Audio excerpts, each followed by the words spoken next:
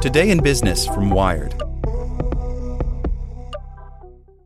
This podcast is sponsored by Ramp. Are you the decision maker in your company? Consider this. For the first time in decades, there's a better option for a corporate card and spend management platform. Meet Ramp, the only corporate card and spend management system designed to help you spend less money so you can make more. Most corporate credit cards offer points as incentives, but those points amount to less than their worth in real cash value. Ramp's business cards offer you cash back, real money in your pocket. Plus, you control who spends what with each vendor. And Ramp software collects and verifies receipts automatically, which means you'll stop wasteful spending and close your books in hours instead of days. Businesses that use Ramp add up to 5% to their bottom line the first year.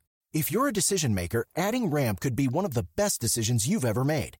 And now get $250 when you join Ramp for free. Just go to ramp.com/easy. Ramp.com/easy. RAMP.com/easy. Cards issued by Sutton Bank and Celtic Bank, members of FDIC. Terms and conditions apply.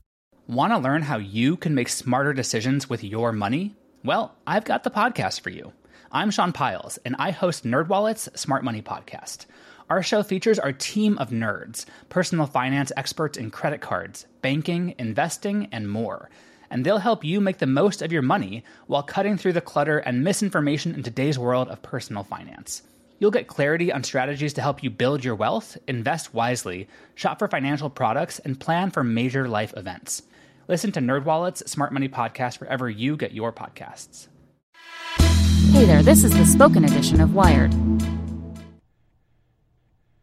India's plan to curb hate speech could mean more censorship, by Paris Martineau. New rules proposed by the Indian government to rein in tech giants and combat fake news could have a profoundly chilling effect on free speech and privacy online. The proposed changes involve Section 79 of the IT Act, a safe harbor protection for Internet intermediaries that's akin to Section 230 of the Communications Decency Act in the U.S. Current law protects intermediaries, such as Internet service providers and social media platforms, from liability for the actions of their users until they are made aware of a particular post. Intermediaries also must only censor content when directed by a court. The proposed amendments attempt to curb the spread of information on platforms like Facebook and Twitter by effectively forcing Internet companies to censor a broad swath of user content. They also require secure messaging services like WhatsApp to decrypt encrypted data for government use, which could affect the security of users around the globe. The rules also would require Internet companies to notify users of their privacy policies monthly. Even before the rules go into effect, Internet companies have begun self-censoring content in response to the proposed change. On Thursday, Netflix and 8 other streaming services voluntarily agreed to ban unlawful content from their platforms. According to BuzzFeed News, Netflix's decision to self-regulate was an attempt to avoid official government censorship. Netflix did not respond to a request for comment. Under the new rules, platforms would be required to deploy automated tools to ensure that information or content deemed unlawful by government standards never appears online. The Indian government has yet to define what it considers unlawful, but critics warn that it could create incentives for Internet companies to flag and potentially remove more content than necessary to avoid publishing something illegal. The unlawful definition likely would encompass everything prohibited under Indian law, which includes hate speech against certain protected groups, defamation, child abuse, and depictions of rape, among many others. Efforts to automatically flag content that could potentially fall under any of these categories will likely identify a lot of legal and unobjectionable material. In a statement, India's Internet Freedom Foundation described the proposal as a tremendous expansion in the power of the government over ordinary citizens, eerily reminiscent of China's blocking and breaking of user encryption to surveil its citizens. Mozilla policy advisor Amba Kok said much of the same in a January 2nd post. The proposal calls into play numerous fundamental rights and freedoms guaranteed by the Indian Constitution, Kok wrote. whittling down intermediary liability protections and undermining end-to-end encryption are blunt and disproportionate tools that fail to strike the right balance. Though computers can often identify what or who is in an image, automated content moderation is still a long, long way away. Tumblr's and Facebook's NSFW content flagging systems still erroneously flag ancient art and other random objects as pornography. Identifying whether or not a particular image or tweet is guilty of a more nuanced sin, like defamation or hate speech, is even more hellishly complicated. Humans can barely manage it without setting off a scandal-ridden news cycle. Machine learning doesn't stand a chance.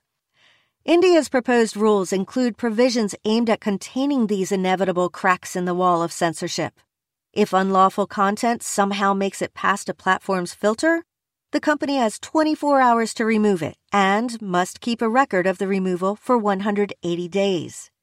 The proposed amendment also requires companies to turn over information about the creators or senders of content at the behest of government agencies, which would force end-to-end encrypted apps like WhatsApp or Signal to build a backdoor, compromising the security of users around the globe in the name of Indian government surveillance.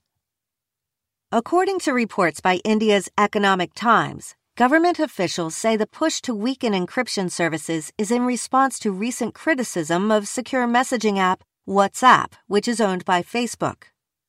Misinformation ran rampant across the massively popular platform last year, exacerbating tensions between castes and fanning violence. Fake news shared through WhatsApp has been cited as a primary motivator for numerous instances of mob violence, lynchings, and other crimes.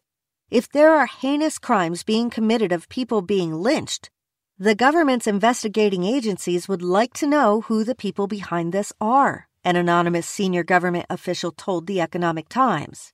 Heinous crimes cannot be allowed to happen in the garb of social media platforms saying that they are encrypted. Government officials elsewhere have used similar arguments to justify encryption-busting tactics. Most recently, Australia's Parliament passed sweeping legislation giving authorities the ability to demand companies create backdoors in secure messaging services, much to the horror of privacy and human rights activists. India's Ministry of Electronics and Information Technology met with representatives from Facebook, Twitter, WhatsApp, and other tech companies in December to discuss the proposed changes. In a statement, a Twitter spokesperson said the company looks forward to continuing engagement with the Indian government. Our hope is that after this robust public consultation process, any changes to the intermediary guidelines in India strike a careful balance that protects important values such as freedom of expression, the statement continued. The ministry, Facebook, and WhatsApp did not respond immediately to requests for comment. The period for public and industry comment on the proposed amendments ends on January 31st, leaving a decision from the ministry as the most likely next step.